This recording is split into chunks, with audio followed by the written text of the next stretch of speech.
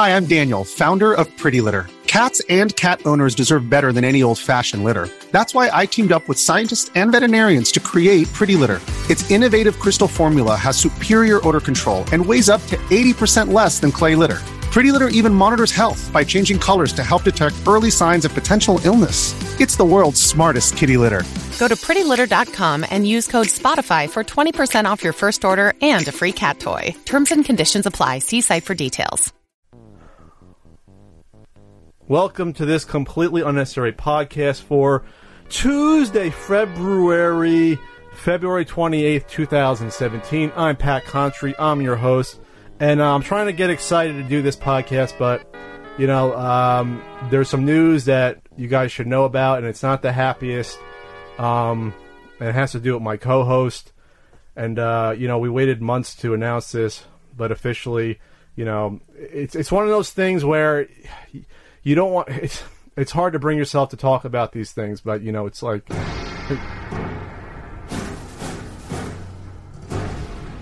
the...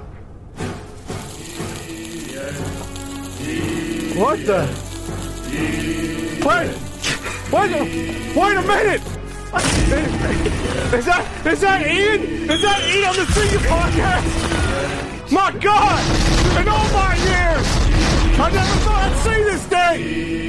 My God! It's Ian on the Senior Podcast! Because you fucking know that anymore. It fucking hurts.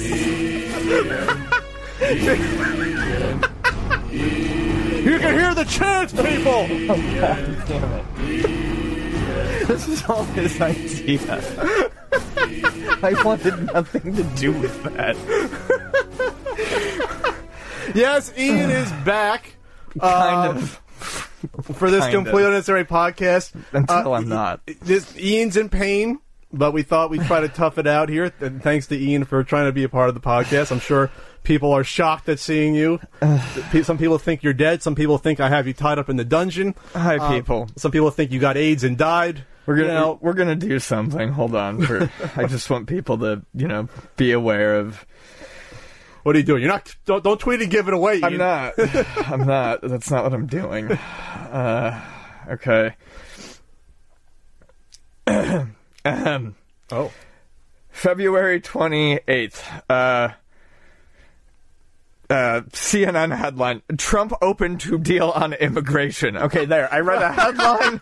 I read a newspaper. I read a headline from the news. It was fake. There. They have someone seen it and told Pat about that. You're not a CG clone, are you? No. Flesh and blood. Barely. Barely. So, Ian, we'll be talking about some stuff on the CU podcast. We're going to do a quick Ian fire round of recap of what's been going on. Mm-hmm. But we'll also be talking about the GameStop Circle of Life program finally ending that I spoke about before. We'll be talking about a Twitch streamer dying after 24 hours. We're talking about also a certain NES Guidebook publisher analytics. We're talking about the $10,000 worth of PAL SNES games lost and then found, and more on this monumental CU podcast with Ian Barely here. So, Ian, what's been going on the past 4 months? It's been like 5 or 6 almost now. A lot of laying around with the cat. Not literally laying on the ground with the cat. No, laying around with the cat. Oh, laying around. There has been laying on the ground with the cat at points. I've been doing a lot of reading. Trying to get through, you know, video game back catalog. Video game back catalog? Have you been keeping up with the podcast in your absence? I tried for a while. Oh, you couldn't even stand Just Me Alone?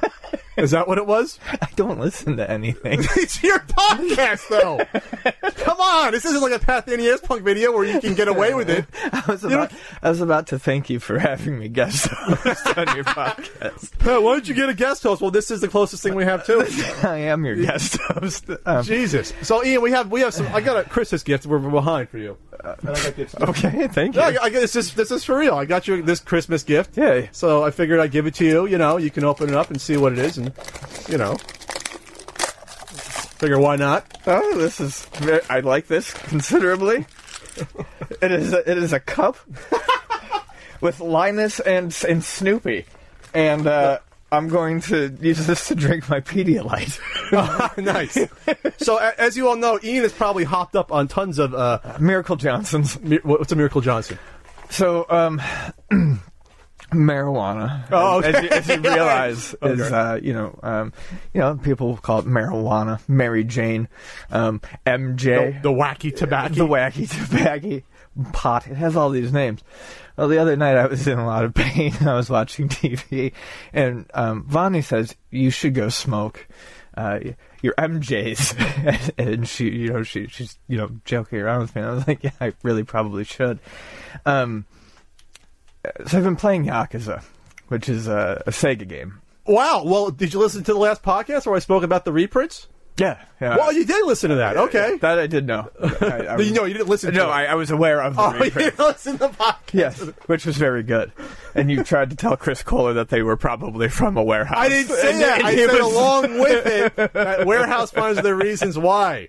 So, anyway. You misunderstood me. Anyway. Sega loves Michael Jackson. They've always loved Michael Jackson. He's been in a lot of games. They made Moonwalker, et cetera, et cetera. Uh-huh.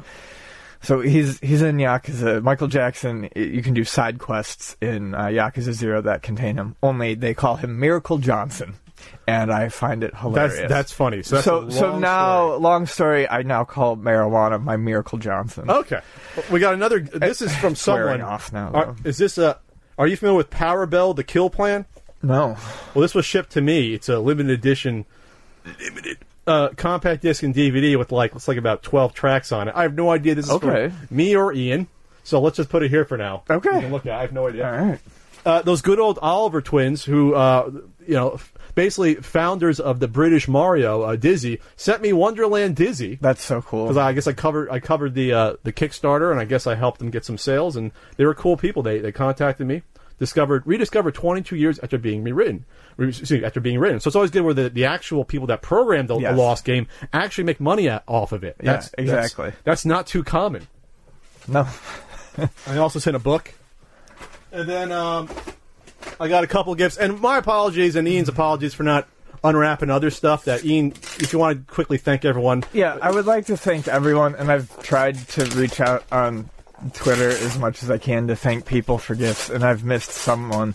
I will try to continue to get in touch with people, or just shout out if I haven't. But I've been buried under a mountain for 6 months, and it's 5 months, and it's been tough to do things like get in front of the camera and do a video and talk and things like that. So if I've missed you, believe me, I've appreciated everything. I've gotten 2 other gifts. PC. This one, I might have this one. I'm not sure. King's Quest V, big box version. That's cool. Big box game. And then also, this one I definitely know I don't have. Star Trek 25th Anniversary. Nice. Certified gold, 250,000 sold. So thank you so much. And that one was from Steven, who also gave you a present too that was wrapped. And thanks so much for that. So, Ian, how does it feel to be back on this completely unnecessary podcast? Weird. Are you afraid of me that I went off the rails the past 4 months, people saying Pat's going more and more insane, or are you really just that buffer that the world needs for the totality of me and my personality? I don't know. Some people said that I'm a necessary counterbalance, whether they like me or hate me, or that I keep you reined in. I think Which I think is funny, because I don't think anyone actually does that, or else I just know how to be split time up more easily. I think that's basically just it. It's just a cap. Is that It's like I'm a soda bottle that you shake up, and then you're just the hand that goes over the top, really, just to make sure some fizzes up and not all of it. I would say this: if I was doing my own solo podcast, I would probably go off the rails quite a bit. You would never get to the first topic. You would just talk about your cat for 14 hours. Probably. But, so let's just recap real quick, though. In the 4 months, besides a couple of the big ones, what have you thought about? This could be the lightning round edition. Okay. The Switch, Ian. I spoke about an hour about the Switch, and I thought it's going to be at least a moderate success. It's at least going to do as well as the GameCube, if not a little bit better. And I wanted to get your opinion within a minute and a half or less about what you think the Switch is going to probably do. Looks interesting. I think Minute and a half. I think it will. I think it's interesting. I think as far as hardware, it's very unique. I like the KitKat style of breaking it apart. KitKat controllers. That's Yes, interesting. that's how I looked at Give it. me a break. I obviously like the portability of it. I've always liked Nintendo portables. I'm not upset about the battery life. I do think the launch is extremely weak, and the people who The are, lineup. yeah, the launch lineup is extremely weak, and I think that there's a lot of people who are saying, well, you know, if you look at it by the end of the year, when most people are going to be buying it, well, you know, that's a launch lineup. Well, the first year doesn't excite me. The first entire year looks like a good launch lineup, and I feel like that's what they really needed. I don't think psychologically it's going... I don't think... No matter how you look at it, I don't think it really looks that strong on paper. I feel like if you just look at it from the Christmas point of view, the holiday standpoint, it looks fine, but I think... with its March release, and I kind of understand why they had to do it, it's still going to look like a very weak path. Like the up to 3DS. Christmas. The Yes. 3DS, the first 7-8 months was like nothing. And the about system. 3DS was able to turn that around, and I think the Switch can do that, but it's still treading some... That's going to be a dangerous bit of territory for it. Which is what I said, is that obviously it was a move just to make sure the shareholders have something making money in the first half of the year. They already have through all the pre-orders. They sold out the pre-orders. 2 million shipped in March is a lot for a March system. It's just, can they survive until they get to at least the summer to really ramp it up? Because this is, we'll talk about it later, but this isn't launching with key features that arguably it should have launched with in terms of the OS. And there's only really one, I guess, system killer app that when it launches that you can get on the Wii U, even though no one's really going to buy it for the Wii U. Yeah. So really, what is it? So my prediction was, if you listen to that hour of me talking about it, no. Actually, I did listen to I did listen to a lot of your Switch stuff. It was okay? Yes. So I'm thinking at least 24 million, somewhere to 35 in that range is probably a safe bet, which will be a success for Nintendo. Sure. And obviously better than the Wii U, which sold, less than a certain NES guidebook sold. So I mean, that's already got it in. What do you think about? What do you think about the PewDiePie fallout in terms of it becoming more of it? Well, it's the mainstream media going after a YouTuber, taken out of context. Pat's an asshole. He's an idiot. He's an idiot. He's a fucking idiot. Okay, so I followed bits and pieces of this more closely than others, so I'm not going to rant and rave too long about something. I will admittedly say I don't know too much about it. Make sure you know the context, or people will get on you for that. Yeah. Okay. Context. Yes, got it. I know I doubt he's probably a Nazi. Okay, no, I don't really think he's a Nazi. However, they were idiotic and stupid jokes that were not funny, made by a person who's probably rebelling against his child star years. Okay, I called him like Dana Plato, I think. Yeah, it was dumb. And to not expect repercussions from doing that when you're sitting at the top of that large pile. With the target on your back being the largest star. Be like, what if Tom Cruise came out and did that sort of stuff? You don't think people would go after him for that? This is actually where I'm going. Oh. Sort of. Is to be naive. And especially, it was weird for me to see, because he comes out and he does this, and he's under Maker, which is owned by Disney. It's family friendly. He has a lot of kids who watch him. Okay? And there's children watching this. And we're at a point right now where anti-Semitism, xenophobia, and all the stuff in politics is a very real thing.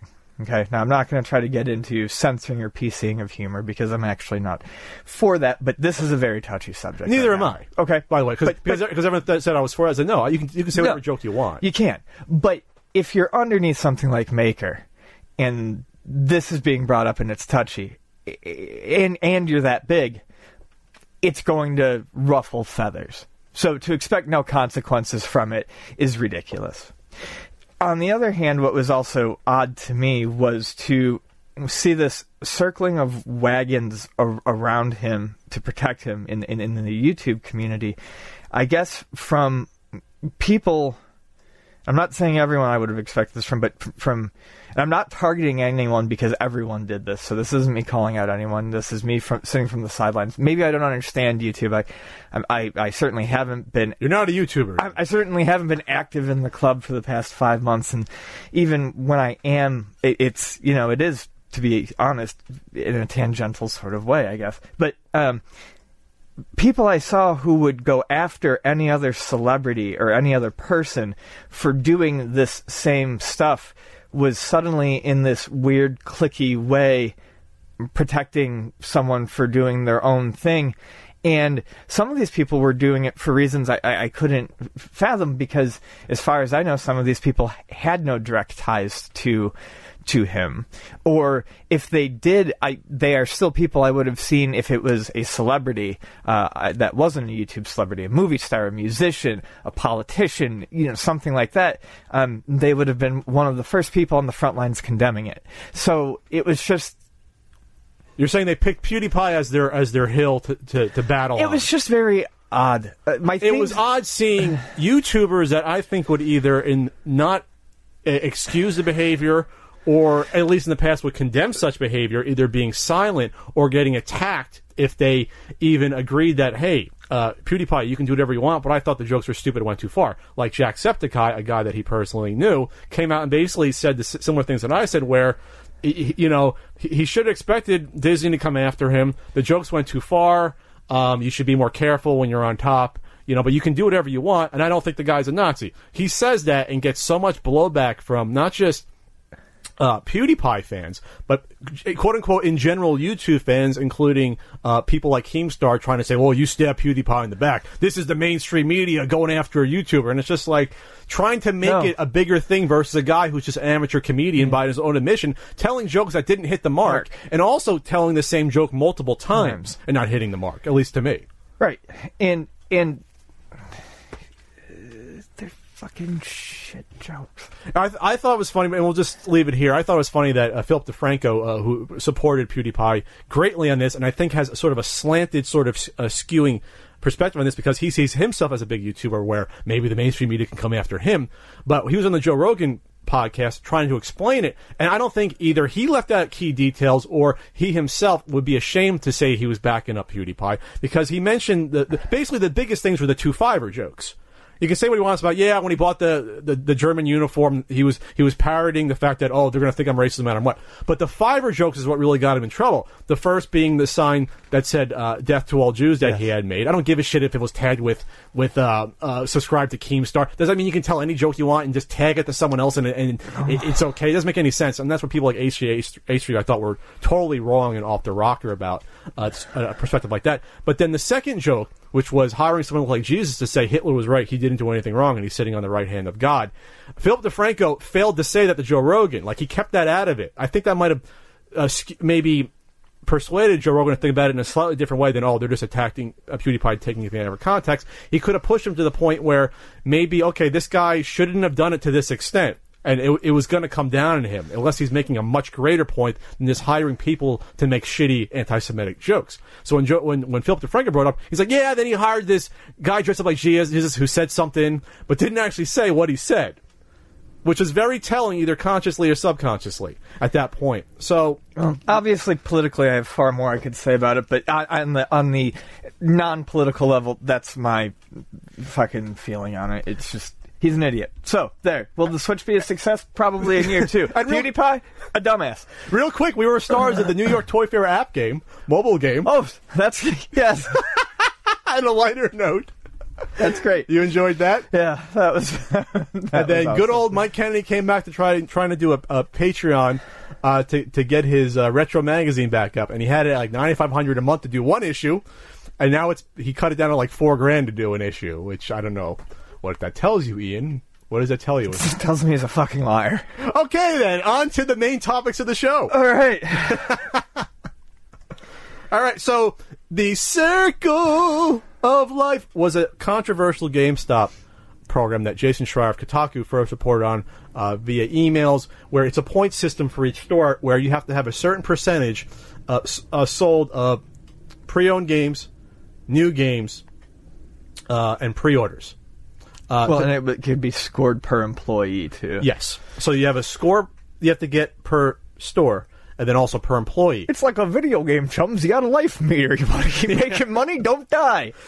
So the point of it is that, obviously, the profit margin is greatest on pre-owned games, used games. Right. So it's through the roof. So people, GameStop employees were saying they were not told to, but strongly encouraged to dissuade customers from buying new games in lieu of doing pre-owned, even if the pre-owned were less money when a new game was on sale, because that screws up your numbers, because GameStop makes less money on new game sales. Well, it's even more fucked up because, and I'm sure this has all been covered, but regularly new games will go on sale for like $40. Like, for instance, for like a month, Final Fantasy XIV was on sale for $40. Mm-hmm. Or 15 was on sale for like $40. Yet a used copy at GameStop was still like $54.99. Because they don't want to take that loss. Exactly. But then, how are you going to convince someone to buy a used copy for $55? You just don't tell them. You don't tell them there's new copies on sale. New copies. Well, why be good to customers, right? Right.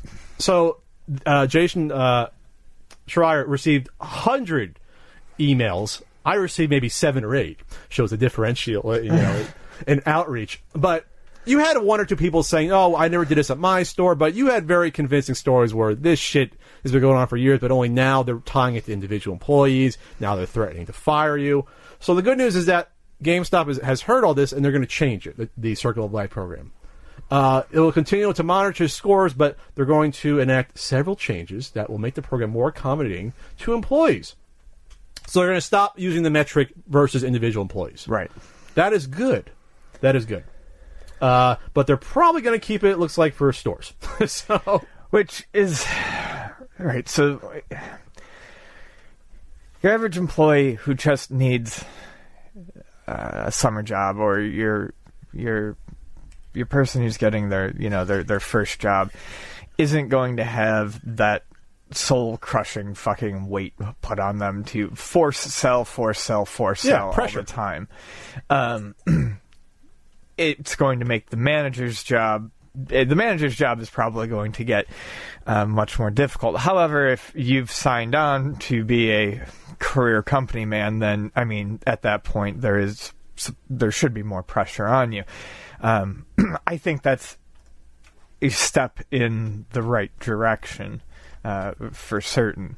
And honestly, it's going to be great for us from now on when people who used to work at GameStop come in and apply to us and we hire them. There is nothing harder and kind of more heartbreaking than trying to teach someone how to not force sell. Sure. When that's all that's been beat into them, like over a year of working at GameStop, because we have employees like that who we've had to unteach, but like we really don't want that at Luna, and like they think that that's what they're supposed to do all the time. Is or like sell them another game laying around, anything. Randomly just fucking recommend. Do you need an extra AC adapter up there? Yeah. It's like, what? Okay. Do you have this game? No, but we've got this one. Do you want to pre-order Dash Galaxy, the Alien Asylum? And the customer leaves, and I'm like, so that game has nothing to do with the game that they were looking for. Well, it's made by the same company. No, you don't have to do that. Well, the good news is that they're going to change the metric to include new sales now to track each store's sales number against their goal. Okay. According to this article, in theory, this will prevent employees from being punished for selling new games as they've been in the past. That's just insane. Because you should just have a profit you have to reach no matter how you reach it. Doesn't that make more sense? Because even if then you fudge it a little bit to say, all right, push used games in general, that doesn't necessarily mean you're going to dissuade them from buying a new game. No, because you still want to make a profit, even if it's smaller. It's idiotic because... It's so stupid on a basic level. What they're trying to do is force the responsibility of shitty company ordering onto the lowest level of employees by making them sell the highest profit stuff, which is the used games, when in reality, all they need to do is monitor their ordering of new games better so that they don't end up with all of this low profit, high cost stock laying around that they're not making money off of. So yeah, and when people even got on me, let alone Kotaku, saying, "Why are you reporting on this? This GameStop is shitty." And it's like, okay, we just let it go. Just corporations do whatever the fuck you want, and then the customer is just a piece of shit. Or you have this sort of groundswell of disgust that comes, and then maybe something changes. And it's not just for us; it's for the poor employees that are getting pushed to do shit. My only comparable story, I guess, I was forced to try and sell Suncoast Motion Picture Company like membership cards or whatever, and I would say to them like, well, you know, you have to push it. I'm making literally $5.25 an hour. I'm making minimum New Jersey wage doing this in summer. And you got to push these cards, every person. And they would get on you if you didn't. I'm like, I'm not making any money from this. What the fuck do I care if the store reaches its profit margin or not? So why don't they make this somewhat bonus-based? Incentivize employees that, okay, you have your regular goals, but then if you push all, you know, your GameStop club member card, power-up reward bullshit, then you'll get, get a little gift card or a mochaccino at the end of the month. I don't know. I'm just looking at you and your straggly beard. I'm glad you're back, Ian, at least for part of this podcast. Yeah, it's neat. So this was an interesting story just because people wanted me to cover this at first when in the early goings this looked like an absolute disaster in the making. Okay? So there's a game preservationist who is in good old Garden State of New Jersey named, I guess, BYUU. BU. And he had a very ambitious goal. Bayou? The Adventures of Bart. He had a very ambitious goal of wanting to try to redump the ROM of Super Nintendo PAL games, and also rescan the labels to make sure these were the best, basically archival quality, right?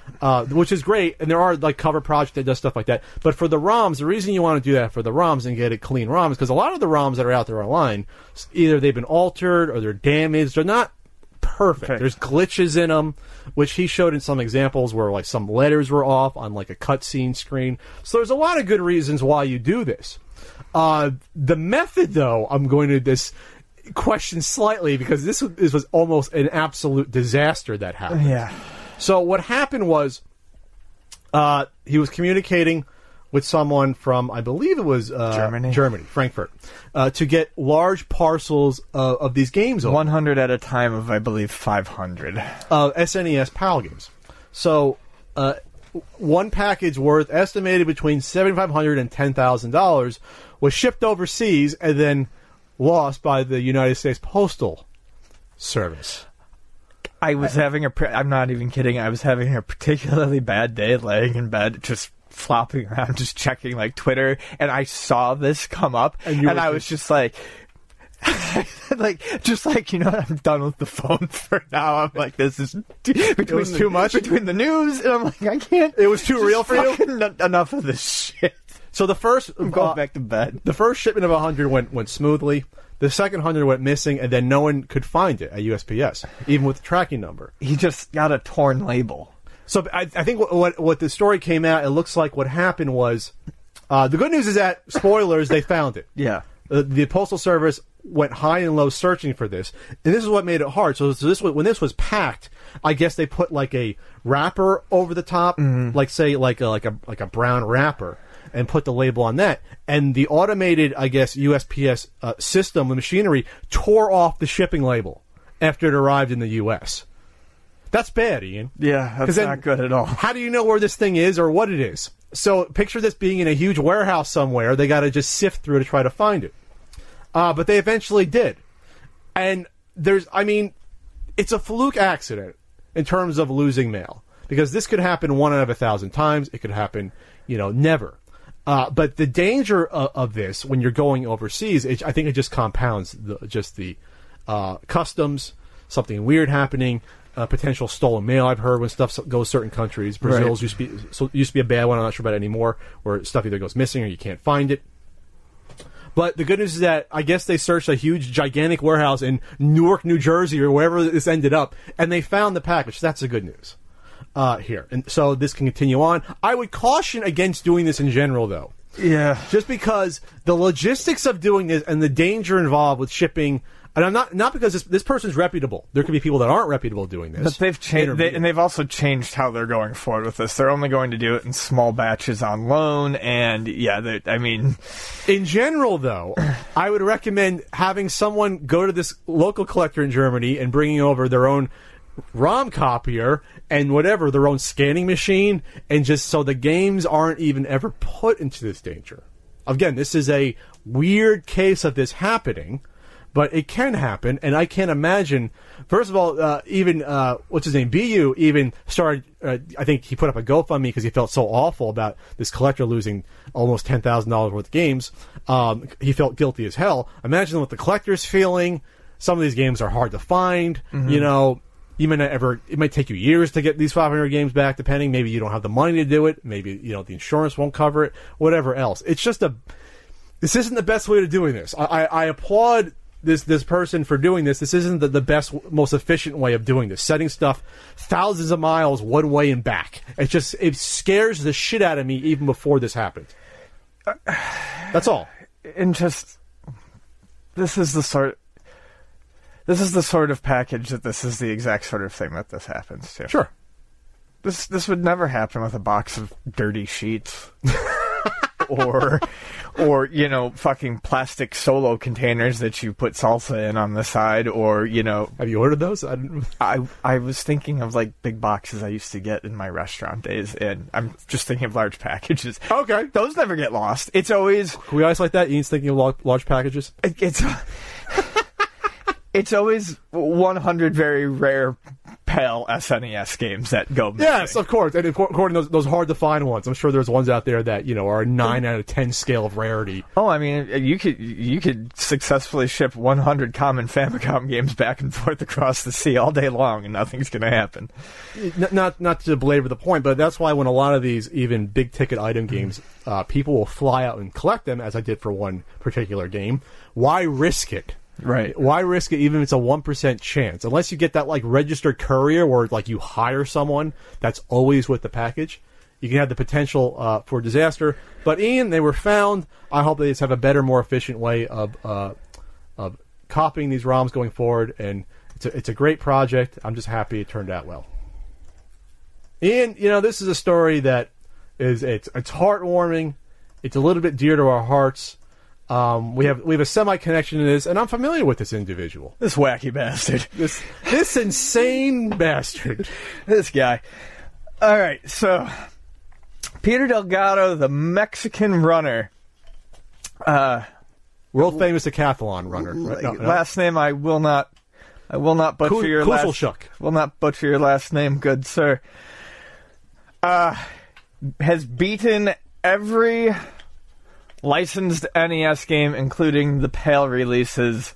He started in 2014, and it took him, 3 years? How many hours? Over 3,000 hours to complete the challenge.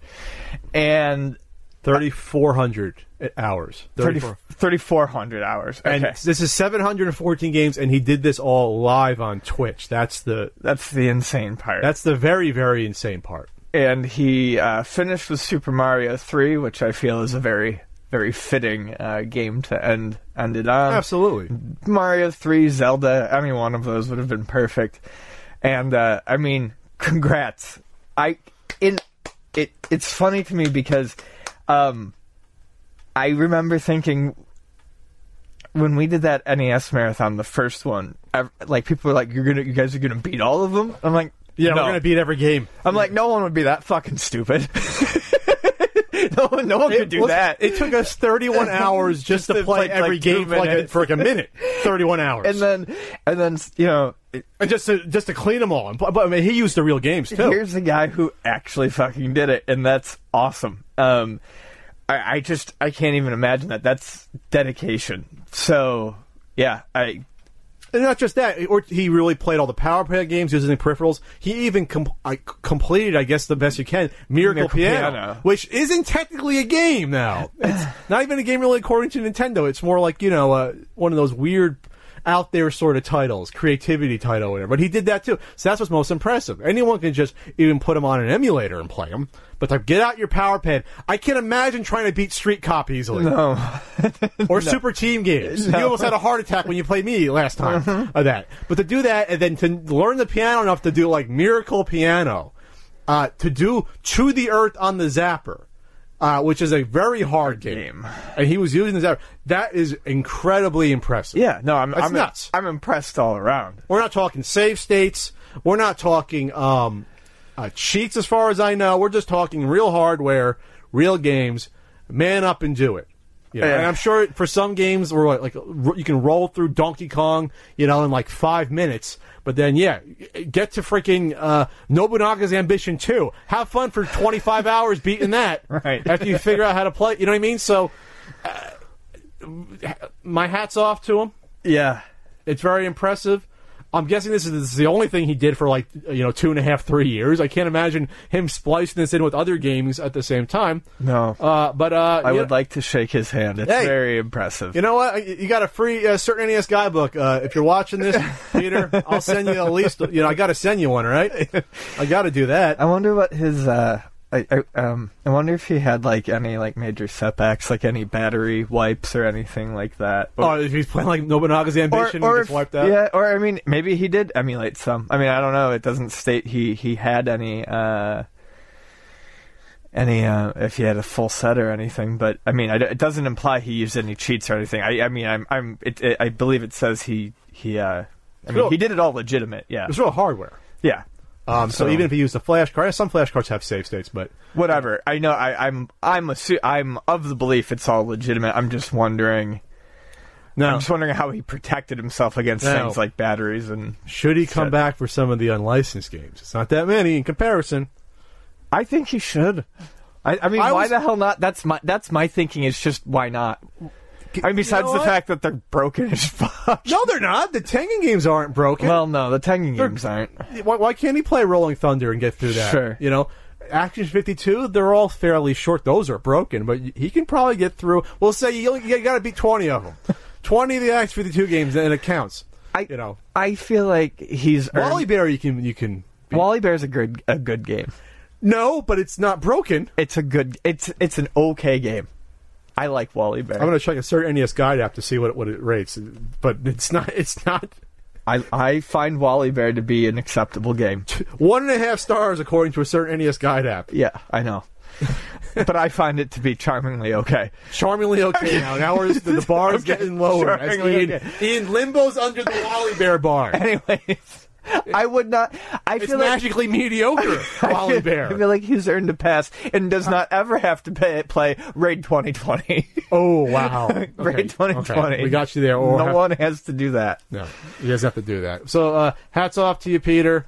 We'll see you. We'll see you next time when you decide to take 5 years to beat all the Atari 2600 games or whatever. Actually, that'd be pretty easy or easier. The Atari 2600 games because most of them have an easy scenario. And by the way, for games like Tetris, before you ask, I think the way that he gauged if it was beaten is if you can't really do anything else or you couldn't advance it in any way. If it's a game that loops, like a game like Donkey Kong, for example, I brought before, it loops. So what's beating it? Going through it twice, that counts.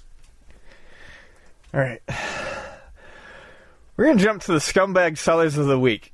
Because it's an amusing story, and I'm running out of steam. Ian, do you mean the scumbag? The scumbag. Sellers. Oh, Sellers. The week. Oh, we got Frank calling in. What the shit? Frank, what's going on? We got a singularity. Frank? Patrick. Why are you calling? How do I make my new phone ring louder? What, you got a new phone? Yeah. What, did you get an iPhone? Yeah. Oh my God, Frank got an iPhone. Well, I'm learning how to ride a bike and I missed the brakes, but I think I can do it. I already sent a text. The problem is I can't hear it when it rings. And also, they gave You me want to take a break? a free tablet, too. You got a free tablet. Frank, let me call you right back. Say hi to Ian. We're recording the podcast right now. That was all. I just wanted to see if I could actually call you, and I did. All right, see you later. Bye. Frank, okay. Bye, Frank. Frank got an iPhone and a tablet? Oh, what a momentous fucking podcast this is. Do you want to take a short break or keep going on? No, I'm going to get through this one and then I'm done. Okay. All right. So. Holy fucking shitballs. Both in terms of pain level, this next topic, and Frank calling you. You got an iPhone out of nowhere. Yeah, but... and a tablet? He knew how to call you to ask you. Yes, how to turn up the volume on his phone ringer. Oh, what a fucking time we live in. Okay. Ian, what's your scumbag sellers of the week? The scumbag sellers of the week are people now trying to sell modded NES Classic editions on eBay. A mod that anyone can do to put hundreds... What's the count? What are we up to now? You can put like 600 games on these fucking things? You can put almost 700 before the thing starts to crash, because I think it's only like 500 meg of space or so. Okay. So... Oh, okay. We'll do one more after this too. I see. We'll do it. We can break Ian. No, I can't. We'll get through the top. You do not push me. All right, but I really want to do this next one as well. So, anyways, I find this humorous, not just because there are people doing this, but because this has reinvigorated something that used to happen a lot at the store. I now have people calling me, trying to sell NES Classics back to the store used. Now, we won't take them used anyways because they are, at the base of it, they're plug-and-plays, and we don't take plug-and-play units. By the way, the good news is that these aren't selling for a huge amount. They're selling for about between $150 and $175 for some of these, so it's not like people... I mean, it's not much higher than what these are selling for being scalped anyway. Okay, so... We won't take them because they're at the base. If they're plug-and-play units, I can't warranty them, and at this point, they're still too hard for me to come by to offer replacements for, if one were to break. From what I understand, they're fairly sturdy, but I won't take them in. But now I've got people calling me up, trying to sell me these things. I'm like, no, we don't take them. And they're like, even if it's got twice as many games as advertised.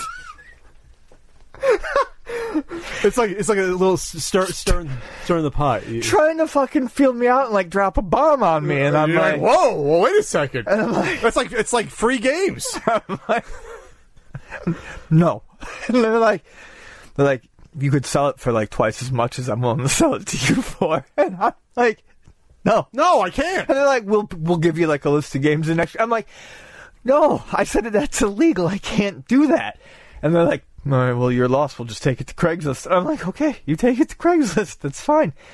But even weirder is, so this modding of these NES Classic editions, it's all over websites, Polygon, Kotaku. I'm sure like all these sites have articles on how this is blown up and how the number of things. Yeah, tons of articles. I mean, I've seen it mostly through Twitter, but like we rediscovered what ROMs were. Right, we've rediscovered what ROMs were. We've rediscovered what these modding systems and hacking these things are. So I've had a lot of people looking for regular Xbox systems again because Xbox modding in Southern California, at least, has seemed to become very popular again. And the flip side of that now is I have fuckers trying to calling me trying to sell me modded Xboxes again with literally the same logic as the people who are trying to sell me these modded NES Classics.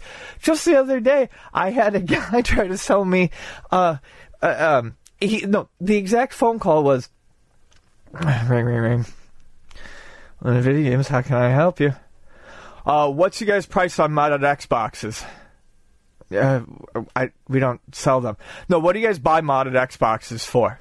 I'm like, we don't. Dude, these have literally hundreds and hundreds of games on them. And I'm like, that's not an item we buy. All right. And hangs up the phone. I'm like, I haven't had someone call and ask me that question. Years? In like 7 or 8 years. And it's like now within a week I've had like 2 people call about buying modded Xboxes and like 3 people who are now trying to sell me like modded NES classics. It's insane. And now I won't, we wouldn't take them in the first place, and now I won't take an NES classic because... Would you take one even unopened? Or no? Is that still risky if something was been done? No, I mean, maybe unopened, but honestly, for me, it's really the fact that if it's something like that I'm like a plug and plays, which are, generally in the past were always fragile. If it's not something that's easily fixable, replaceable, or repairable, I don't want it because I can't warranty someone. I mean, sure, I could give them their money back, but with something like that someone really wants, they're going to be pissed if it breaks. Even if I, give them a full cash refund, they're still not selling for MSRP. By the way, your store can't even order them normally to sell, right? No, we still can't. They're still getting stocked. I mean, people are tweeting me every day. They bought one at their local Best Buy or GameStop. They're still getting out there.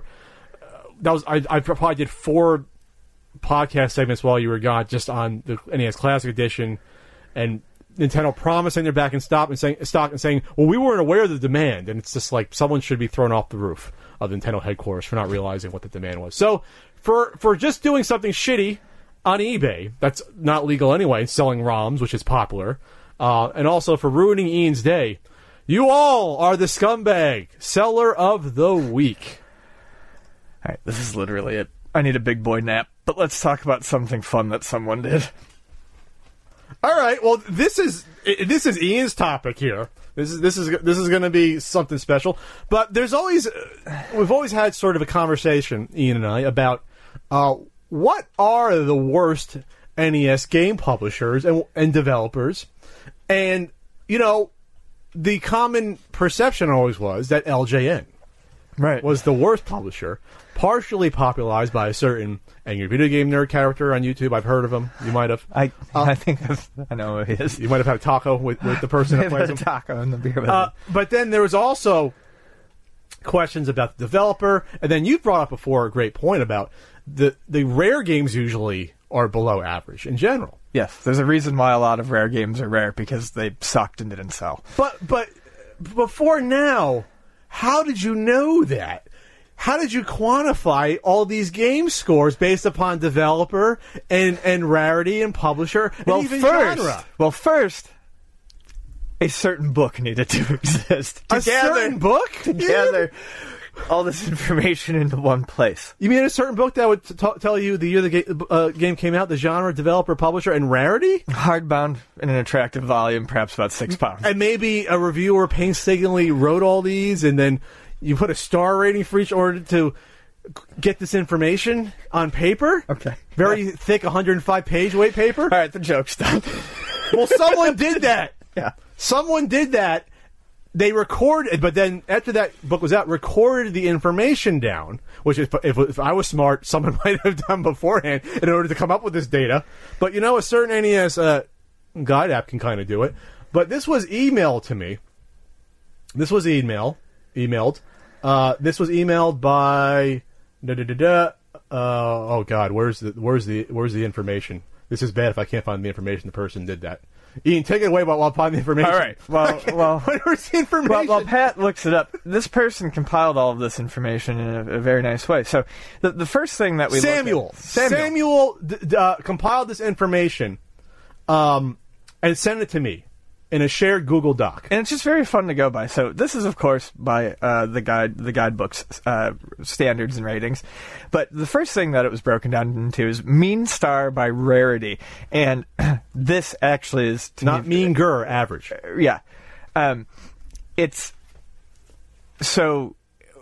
From the lowest amount of stars awarded seems to have been awarded to the extremely rare titles, which actually falls right into line with what I've basically always said. Most of the rare games are not worth owning. So according to a certain NES guidebook, there's 7 sort of descriptors of availability. Extremely rare, very rare, rare, very uncommon, uncommon, common, and very uncommon. They flipped the tags up at the same score, thankfully. So extremely rare, the average score out of 5-point scale was 1.2.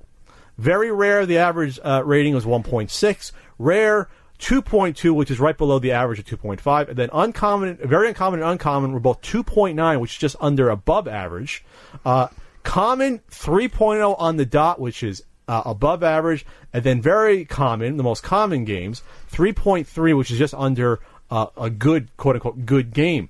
So it makes sense when you think about it, though, that the games that are very common are the most popular ones, and common games, why wouldn't they be the best games, those ones that sell the best, by and large? Does that make sense? Yeah.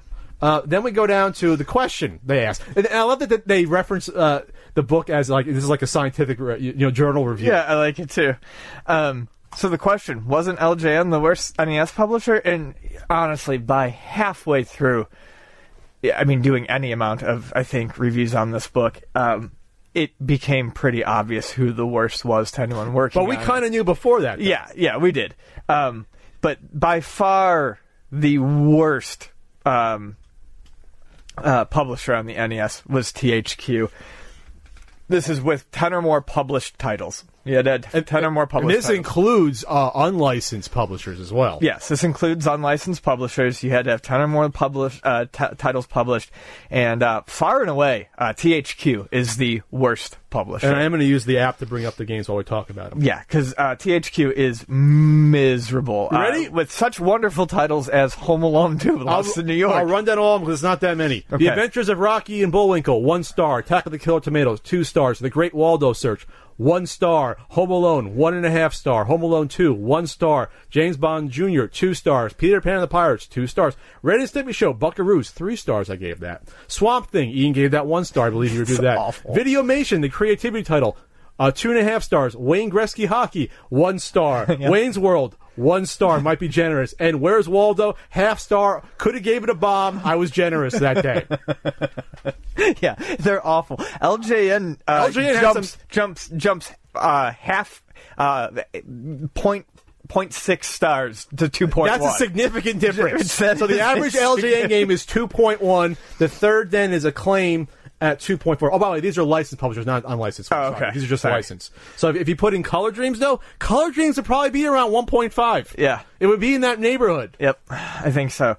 Do any of these surprise you as you go through some of these scores? Data East being about average at 2.6. I think that's about fair. That's about right. I am actually... I'm surprised at Tengen, actually. Is that high? I feel like that's surprisingly high. At 3.7? Yes. Because I'm trying to figure out what Tengen could have put out that was so highly rated that would have... Let's see. Wait, I can tell you. Tengen... Was it my glowing RBI Baseball review? I reviewed RBI Baseball. This is why. Alien Syndrome, 3 stars. Gauntlet, 3.5 stars. So they probably just Clax, 3.5 stars. Miss Pac-Man, 5 stars. Pac-Man, 4 stars. RBI Baseball, 1, 2, and 3. I give it 3.5 stars for all of them. Rolling Thunder, 4 stars. Tetris, 4.5 stars. You old softy. For what? Tetris? No, I just mean you're a softy in general. Oh, I was too generous with some of these, you think? No. But no, I review all of these. No, I'm just saying, okay, so they hovered around average. No, it didn't. Tecmo did not surprise me at all. Hudson Soft did not surprise me. Taito did not surprise me. Capcom is exactly the same as Tengen, so that's not surprising. No, that's 0.1 off. It's Konami's 3.5, Capcom 3.6, Tengen 3.7, Taito 3.7, the B 3.7, and then the winner.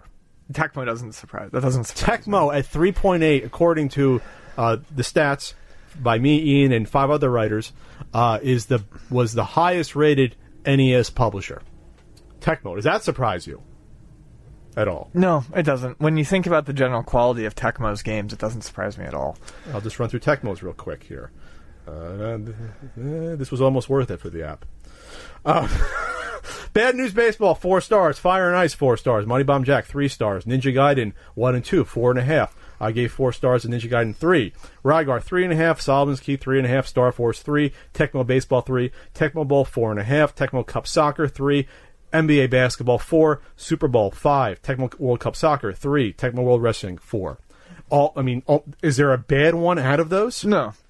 All enjoyable, at least competently done games. Right. You could even say for Konami and Capcom there were some misfires, in there, but not for Tecmo. Good old Tecmo. And then mean star rating by licensed developer with 5 or more publishers. No, there's a lot more developers than publishers, right? So we can't go through a lot of these. But it honestly, it doesn't surprise me. The low end and the top end of this is not actually particularly surprising. There is one that does stick out a little bit, and it's Atlas, which is in the lower third at 2.8. That's still above average. It's above average, but Atlas today as a publisher and as a developer is seen as almost untouchable in the world of RPGs and other quirky type games. Sure. But everyone starts somewhere, and Atlas did things like MLB Baseball, published by LJN, and not a very good game. And even though I like it, Karate Kid was an Atlas game. I mean, not exactly, you gave it stellar. You gave it 3 stars, though. Yeah. And I gave Jaws 3 stars. So, I mean, it's not like these are bad games. No, they're not the worst. Nintendo R&D 4, with their huge jump up. What was the amount of games they published? I'll tell you in a second. I was just going for the Atlas games, but Atlas was saved by stuff like Bonk's Adventure, as well. They were part along with Red. Okay, so we're doing Nintendo R&D 4. So Nintendo had like 5 different branches of developers, EAD. So R&D 4 they only did 5 games. Okay. Legend of Zelda, the Super Mario trilogy, and Zelda 2. Okay, well, yeah. That sort of explains that. Yeah, you can't really... That's almost not fair. You can't really that's like the Miyamoto wing, right? That's right. Like... you can't really... that's almost not fair to put that on there. But Koei makes excellent games. Tecmo, we just talked about. Namco. The Co. Compile, Culture Brain, Taito always is high up there. Capcom, Natsumi, and Konami. HAL Laboratories always strong. Technos Japan...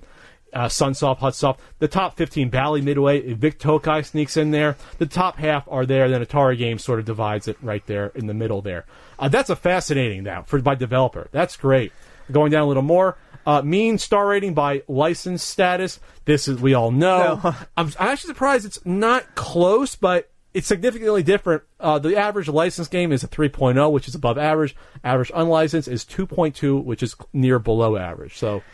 Well, you figure almost that... a full star. But Tengen's buoying up the unlicensed side a ton. If you were to remove Tengen from unlicensed... it'd be like 1.5 probably versus like 3.5. Yeah. You're right. So it actually is kind of significant. And then R&D 4, and then you go by Nintendo, and it's interesting.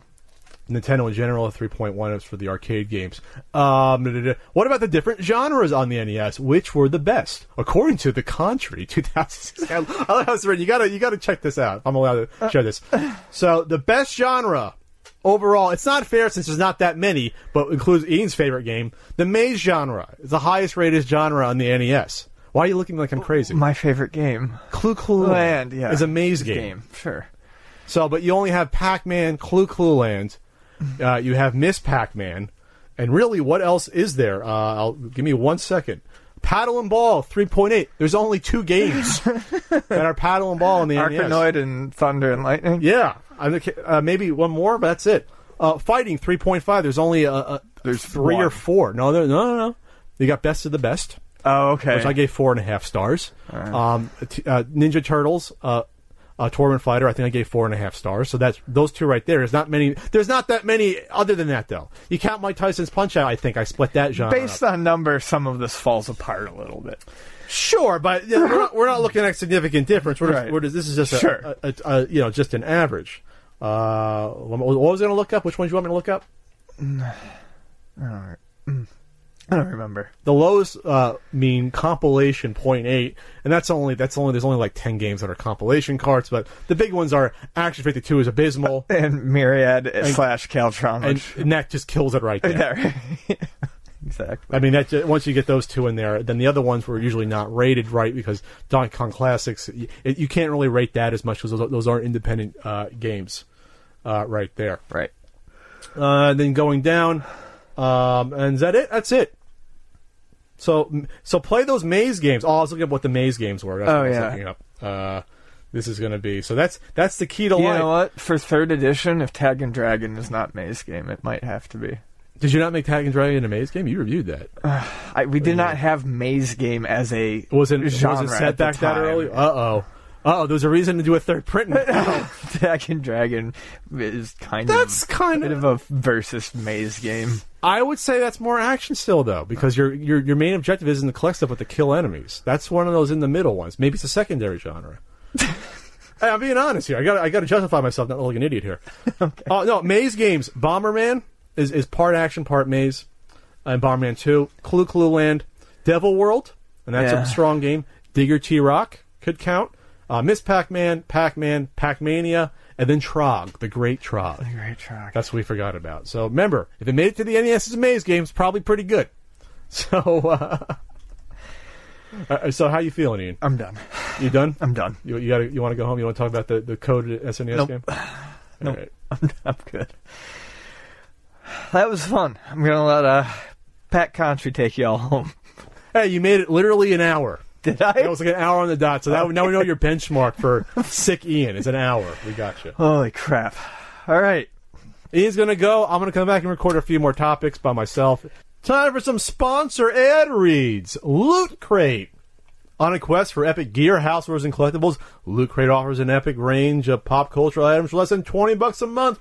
Whether you're shopping for the geek in your life, or if you are that geek, no one will talk to you. No, Loot Crate is the best surprise you know is coming. Every month there's a different theme and new exclusive items you can only get with Loot Crate. Treat yourself every month, or give the gift of geeking out to a friend or loved one. Check out lootcrate.com/Pat and enter code PAT, P-A-T, to save 10% on any new sign-up. The March theme. The roar in the distance is a call. Will you answer it? This month we're going primal and unleashing the beasts of some of pop culture's most ferocious franchises. This savagely sweet collection has items from Overwatch, Wolverine, Shink Shink, Jurassic World, and Predator. I can't do it. And it includes, as always, our monthly tea and pin. Additional important points to talk about. You have until March 19th at 9 p.m. Pacific to subscribe and receive the Primal Crate. When the cutoff happens, it's over. You got to wait till next month to get the next one. Again, it's lootcrate.com/Pat. Enter code PAT to save 10% on your new subscription. Twincadia on YouTube. Twincadia is an awesome reality show filmed at an arcade bar, otherwise known as a barcade. When you mix booze, beer, and arcade games with a staff full of geeks, you get serious entertainment. Check out their YouTube show to see an exclusive behind-the-scenes look at what it means to work hard and play hard, too. If you love retro gaming, beer, and a little bit of jackassery, search for Twincadia on YouTube. That's TWINCADIA on YouTube. Leave a comment. Tell them you heard about it from the CU podcast. That helps out. It helps us out, and makes them know that people are listening to this bad ad read I'm doing right now. No, I'm kidding. It's fine. Twincadia, proud sponsors of the CU podcast. Good to have Ian back for even an hour. It was almost an hour on the dot that he was able to be with us for. But there's some topics left to cover as well. I'm going to first talk about the stolen Switch that made headlines about a week ago. That somehow some Switches got into people's hands that it shouldn't have happened. So Nintendo came out and had to say officially, yes, a small number of Switch units were stolen, and leaked Switch was illegally resold. They had to comment that because there's people that have now on Twitter, even before. By the time you hear this story doesn't matter anymore because the Switch is out. But what happened was some people took pictures on Twitter, and there was unboxing videos, and even videos shown of people turning the Switch on and showing the OS. On this IGN article, Nintendo Switch operating system menu details leaked on February 16th. Nintendo representative provided the following statement to IGN. Earlier this week, individuals claimed to prematurely purchase a small number of Nintendo Switch items systems from an unspecified retailer. Nintendo has determined these units were stolen in an isolated incident by employees of a U.S. distributor, off the back of a truck, with one system being illegally resold. Reseller! The individuals involved have been identified, terminated from their place of employment, and are under investigation by local law enforcement authorities on criminal charges. So they're in trouble already. They are in trouble. As I get someone contacting me on my phone. So, again, geez, stop! I'm doing this story! A new YouTube video showcases more of the Nintendo Switch user's interface, including its menus, the process for creating a new system user, and more. The problem with this, at least to me, or issue, is that it really doesn't matter, even the fact that the system's just about out, but the exclusive footage, all it really shows is that there really isn't much to do on the Nintendo Switch on launch if you don't have a game for it. Yeah, you can set up the day and time. That's fantastic. You can sync up your Joy-Cons to your TV. You can set the month and year. That's great. You can test the kickstand. You can select the icon. You can put your name in. Router setup. Your Wi-Fi, as Frank says, the Wi-Fi or Wi-Fi. If you find out, you can look at the news. You can look at the Nintendo eShop. You can set up your Mii if you don't have a Nintendo, password and avatar yet. You can do that stuff. Look at the system memory, change the background or black and white and the themes. This isn't mind blowing stuff. If you had a Nintendo Wii or Wii U or a 3DS or DS, you kind of know what happens when you buy a Nintendo system at this point. So this wasn't groundbreaking. This really didn't tell us anything new, besides the fact that, again, it's a pretty barren OS at this point. Pretty barren. This got 614,000 views. People were curious, but what we know at this point is that the Nintendo Switch isn't launching with the Virtual Console for the older games. If you NES, Super Nintendo, N64, maybe GameCube, your PC Engine games that are on there, Sega Genesis, what have you. I know that they're talking about finally syncing your past purchases from the eShop at Virtual Console to sync up from your Wii U and 3DS sales, hopefully, so you don't have to rebuy them again on the Switch. That's great. I wish it could have been available now at the launch, but if it's available within a few months, that's fine. No Netflix at launch, and I think no web browser as well. So what you're getting, if you didn't know by now, you're getting an open beta that you paid $300 for with the Nintendo Switch. The paid subscription service isn't even coming out until the fall. So for the first 5 months, 6 months, you got an open beta. You have some launch games, not a huge amount. So don't expect this to, be mind-blowing, the Nintendo Switch, until you get into the fall, until you have a lot more games, until you have that Super Mario Odyssey game on the way as well. And it goes to show you can check out this video. I'm looking at it right now. There's nothing that I'm watching this video, I'm like, wow, this is amazing. Data manage it. Screen burn-in reduction. Adjust the screen size. TV resolution. Wow. Blink, and this is a Wii U tablet if you blink real quickly. So again, not that big a deal, but I guess it's interesting. And more importantly, the people that stole these to sell them wasn't worth it, I don't think, because now they're going to get prosecuted, and you got some, at least a misdemeanor going on, and you're fired from your job. This is a story that Ian wanted to speak about, but he can only go for about an hour before the pain. Unfortunately, I had to take him home. He has to rest now, but we thank Ian for even being on the podcast for an hour. Hopefully in the future he can continue doing at least that, but can't make any promises. I can't really push him too much. But that said, this is a topic he wanted to talk about. Fan alters code to newly discovered Super Nintendo game, refuses to share the original code. This is a game, a platformer named Quick the Thunder Rabbit. So, the real Phoenix of Assembler Games forums got his hands on the ROM for this game, Quick, almost like Nestle Quick, Q-U-I-K. It was an unreleased Super Nintendo remake of an Amiga title. It goes from platforming to auto-scrolling shooter to a fighting game. There's screenshots on here that are very interesting because you see on the left side of the screenshot, it's just a regular platformer, like any other 150, 200 Super Nintendo platformers that were out. But then there's a pretty sophisticated-looking fighting game it turns into. This is bizarre on its surface. I really have to check this game out at some point.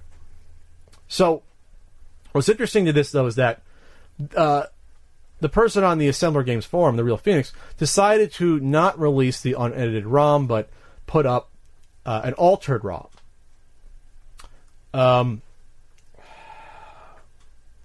This is problematic, and I'm not saying this is the end of the world, but you have to have the unedited ROMs available, because that's the actual history. Once you start making changes, for example, putting on a title screen that was not present on the original ROM, even if you think that adds to the experience, you're altering the game's history. You're altering what was actually done in the development and publishing cycle of that game. So while you might think, okay, this is better for people that are actually playing the game, if you want to do that, you should at least put out the original as well, just in case. That's just my opinion, but for preservationists, that would be like, okay, maybe the Gettysburg Address, that Lincoln scrolled down, maybe there was a comma he forgot to put in, or a period was out of place, and so, all right, I found the original document, I'm just going to ink in that period for you. Whoa, wait a second. That wasn't what the original document was. It might be more grammatically correct or look better now, but what about that original one for posterity? You know, for all time, now you have this version that's not what originally Lincoln wrote down. For the same thing for game development, you want the original one. Not saying you can't have an altered one as well, but I don't see a reason not to have the original one available. I just don't. The Real Phoenix said the integrity of the ROM is good. There are alterations, but they are harmless. That's not the point. It's not the point. The original ROM is important to have.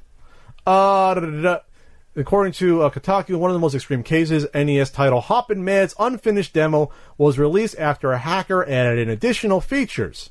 The edited ROM is the only publicly accessible version of that game. I think with that one, a big reason why with Hoppin' Mad was because they wanted to put out a homebrew that you can buy and spend, whatever, $50, $60 on. So that was the main goal there, I think, was not preservation. It was just, let's make money off of this.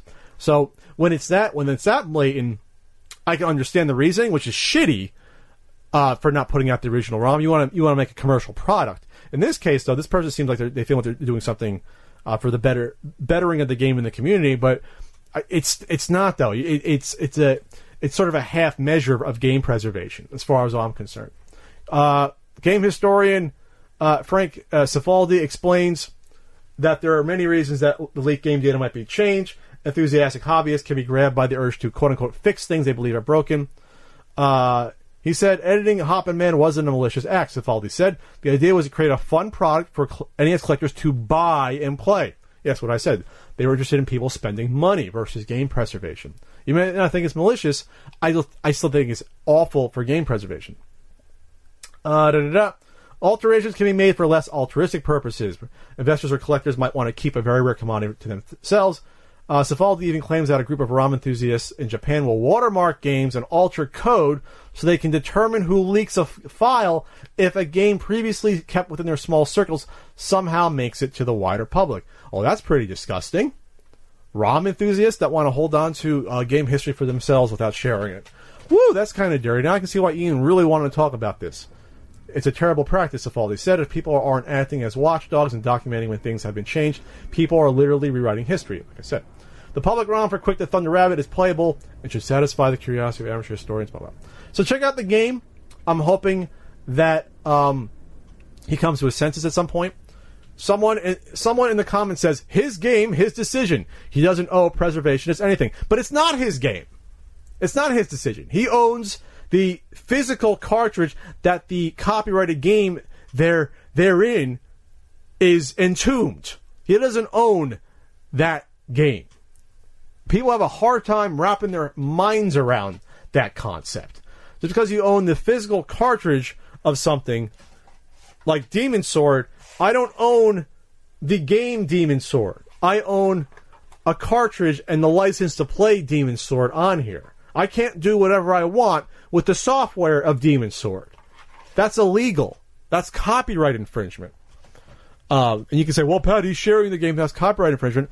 Well, I'd rather you then copyright infringe versus preservation or the game not being available anywhere versus either making money on it solely or keeping it in a small circle of ROM enthusiasts. First time I ever heard that, that's kind of disturbing.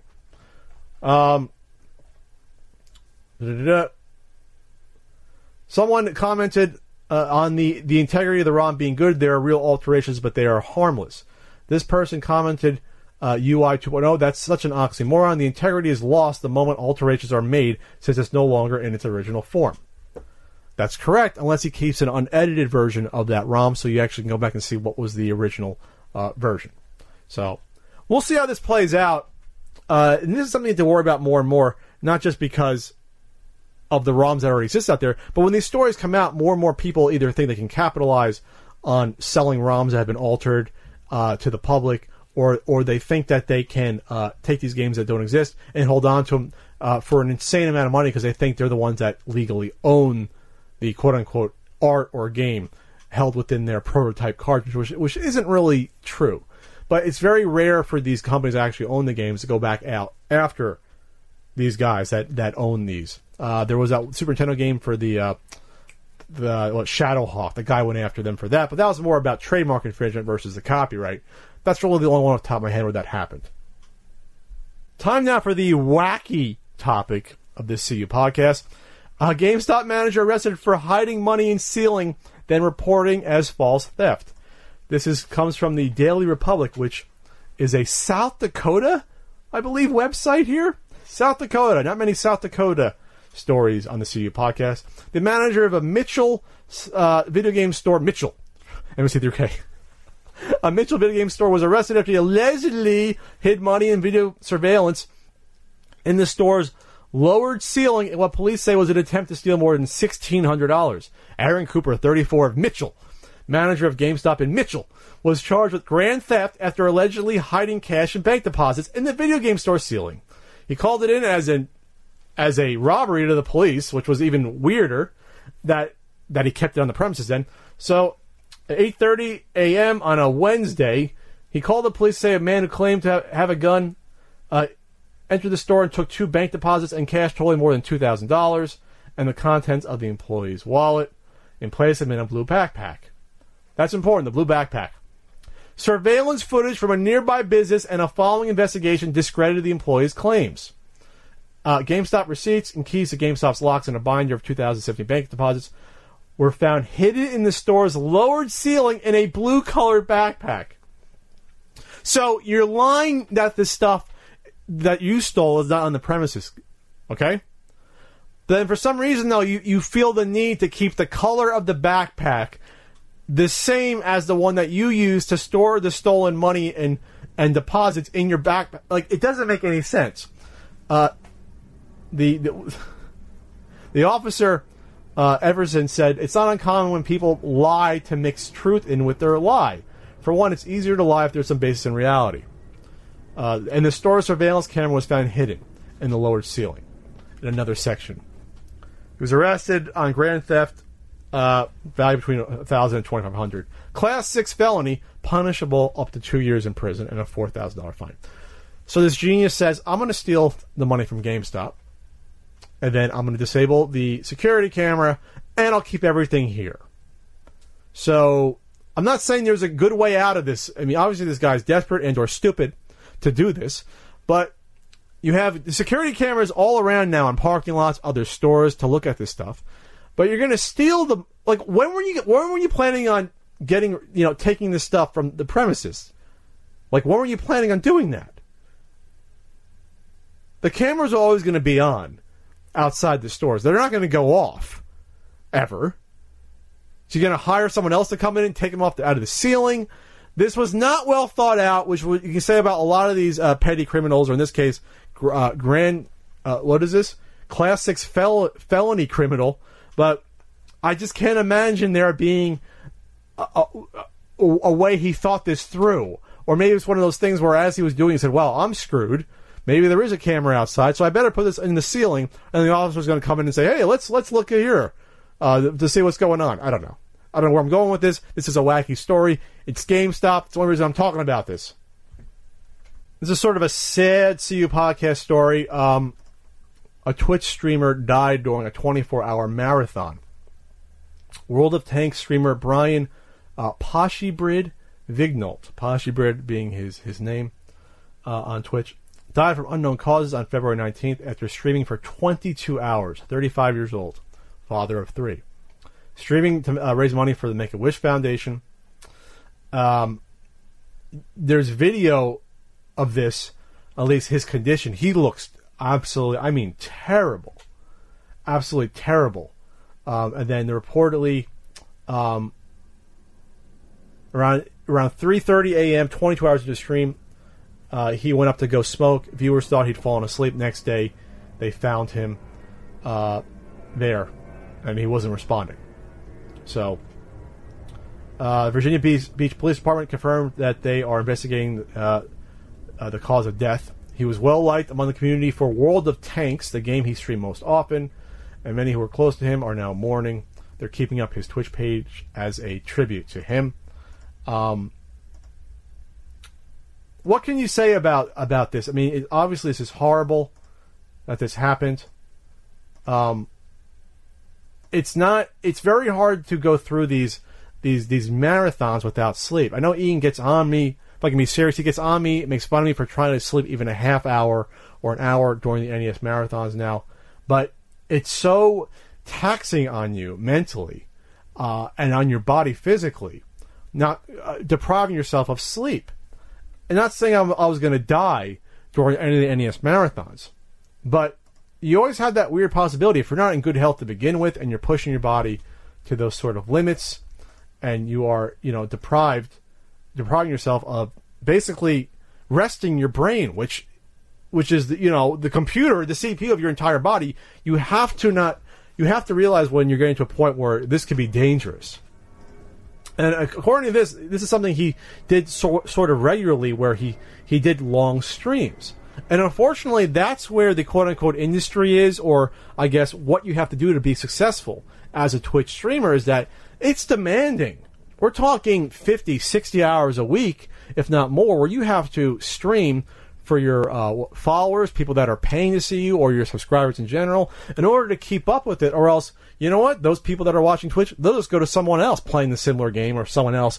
It's constant entertainment that has to be provided, which is why whenever I think about I want to get into streaming, if I want to sacrifice the time to do that versus doing the podcast, versus doing a more long-form edited video, working on a book project, is the amount of time and effort worth the risk in me getting that following? And then what's my reward if I stream for 50, 60 hours a week? Yes, it could be fun playing games, but it's also a job.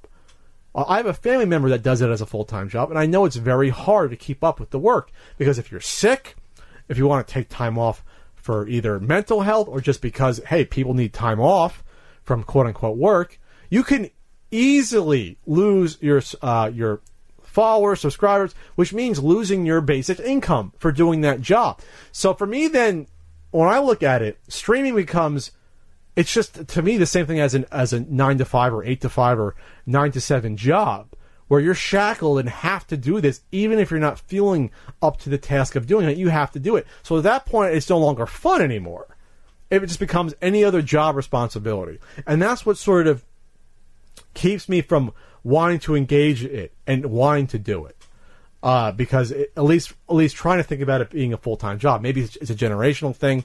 If I'm a teenager, early 20s, maybe I think, well, this is cool, everyone's doing it. I don't know. It's just not for me.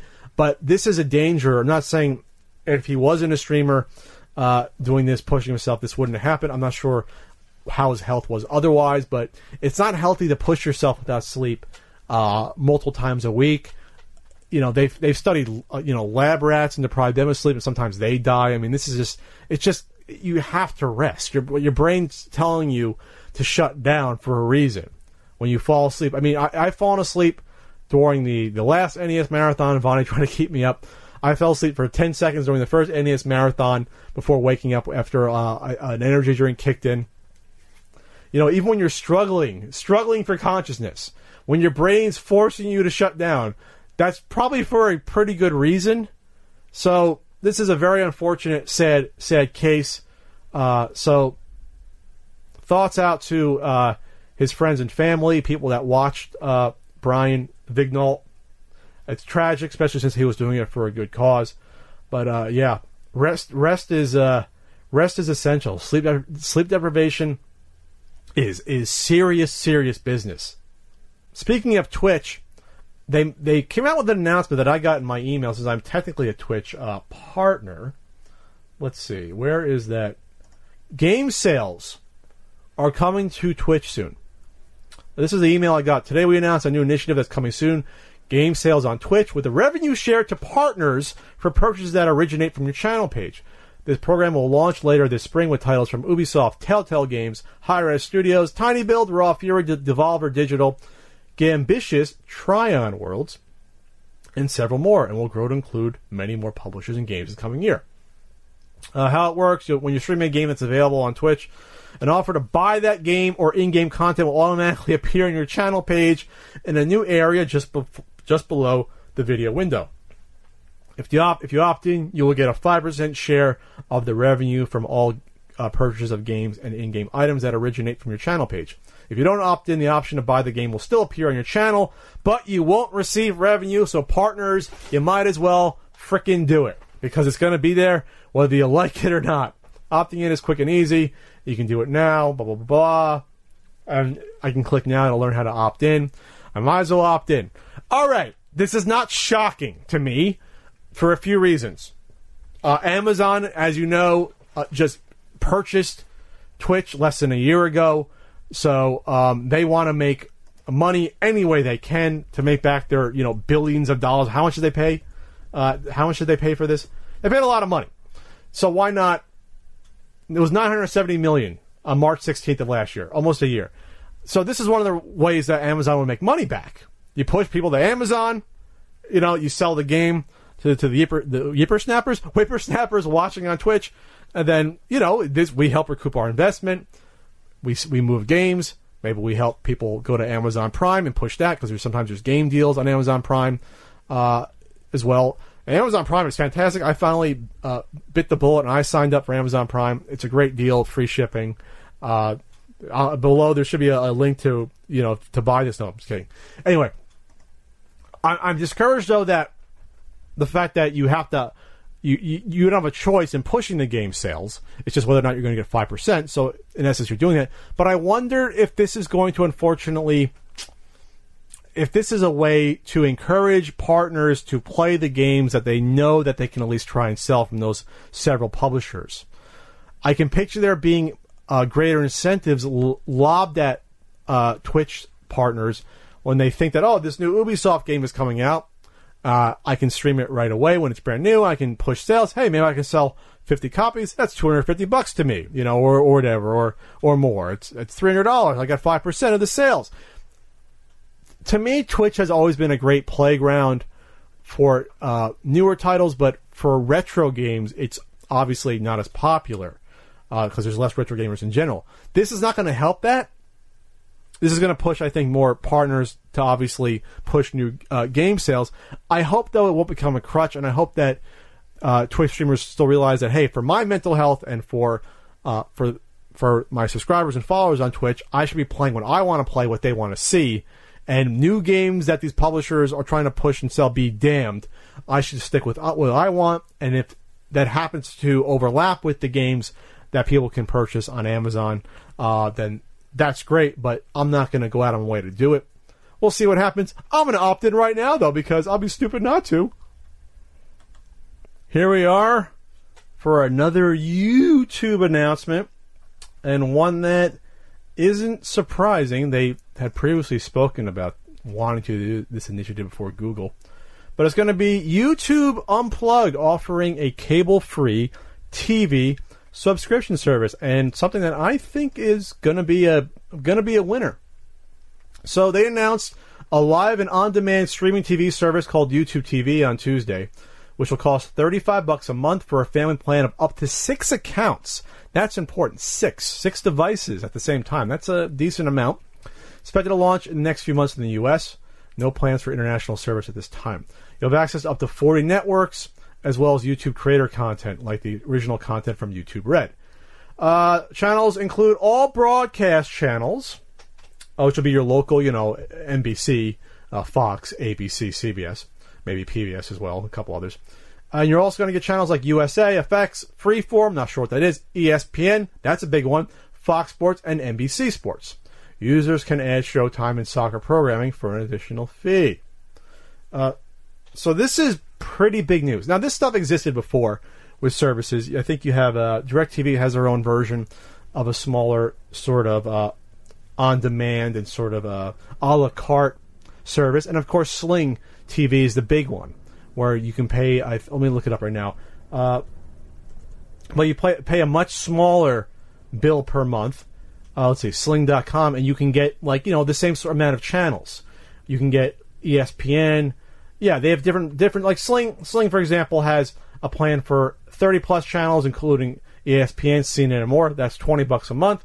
40 or more with Fox, NBC, and others, $25 a month. And then a $40 one, Best Value, where you get, looks like, let's see, 1, 2, 3, 4, 5, 6, 7 times 7. You get about 50 channels for $40 a month. So these have existed.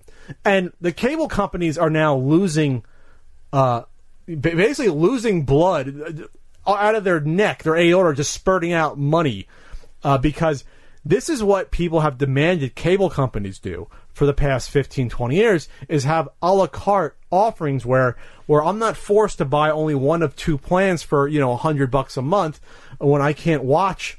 I'm only going to watch 20 out of these 180 channels. Why not let me choose channels or offer something like this where it's a programming block of the most popular channels, the ones I'm most likely to watch, like ESPN, AMC, CNN, Comedy Central, Cartoon Network, TBS, History, Lifetime, Travel, A&E, Bravo, USA, FX, National Geographic. These are ones that, NFL Network, these are all ones that you'd be most likely to watch anyway. So why not just give me all of those popular ones, and then let me, if I want to, buy shit like the Golf Channel for extra, from there, instead of force me to buy all these other channels I don't want. So this is only natural that YouTube would do this. And I think it's smart that they're also going to include the YouTube Red program, because honestly, I don't think people are buying YouTube Red for the exclusive content. Hasn't worked out. Hell, they canceled PewDiePie Season 2. Season 1 probably didn't set the world on fire. They probably realized we did not get many people on board for YouTube Red because of that. So this is the next step. Let's now have a YouTube system where you watch everything you want. Maybe go ad-free as well, but you're also going to get some cable offerings as well to really cut into that Sling competition, and then also other stuff as well. What's the DirecTV? I think it's DirecTV Now, it's called. DirecTV Now, starting at $35 a month. So yeah, DirecTV's on board with this. I'm surprised that AT&T and Cox Cable and the evil satanic Comcast are lagging behind when it comes to this stuff, because they are getting killed. And it's no secret that, the next generation coming up, and in my generation are unplugging, that we're not bothering with cable anymore for the most part. More and more, the generation behind me certainly aren't growing up with cable subscriptions. And a lot of times they're not growing up with TVs. We're at an all-time low for a number of, TV in households. Partially because people don't want to pay $200 a month for cable TV. That includes me. I think I'm paying $160 a month, and I watch maybe 25 channels. I'm an idiot. So I would definitely be on board with something like this. And then in order to do this, you would need something like a Chromecast device, which plugs directly into your TV, into the HDMI output. What does Chromecast go for? They're like, $30? They're not a lot of money for that. There's other devices that can do the same thing, or the vast majority of TVs that are coming out now are what are called smart TVs, where it has YouTube built into it. You have Hulu built into it. Netflix, they hook up to your Wi-Fi. They have other offerings, so it just makes sense. I think the writing's on the wall for these cable companies, and I think I don't care. I have no problem seeing these cable companies die off entirely for screwing everyone for the past 50 years. That they move too slowly, so they're getting eaten up now by Google and Sling TV and DirecTV, which is more of a traditional cable company, but not really. But they're realizing, hey, people want to pay for only the stuff they're going to be using, and if they can save $1,000 a year, they can go without that extra channel, You know, like for example, if you want to get HBO, then yeah, HBO has their own service. You sign up for $10 a month or $8 a month, whatever. Then you watch HBO, get that on your smart TV and on your phone. You can watch programs on there as well, like True Detective and Bill Maher and whatever else.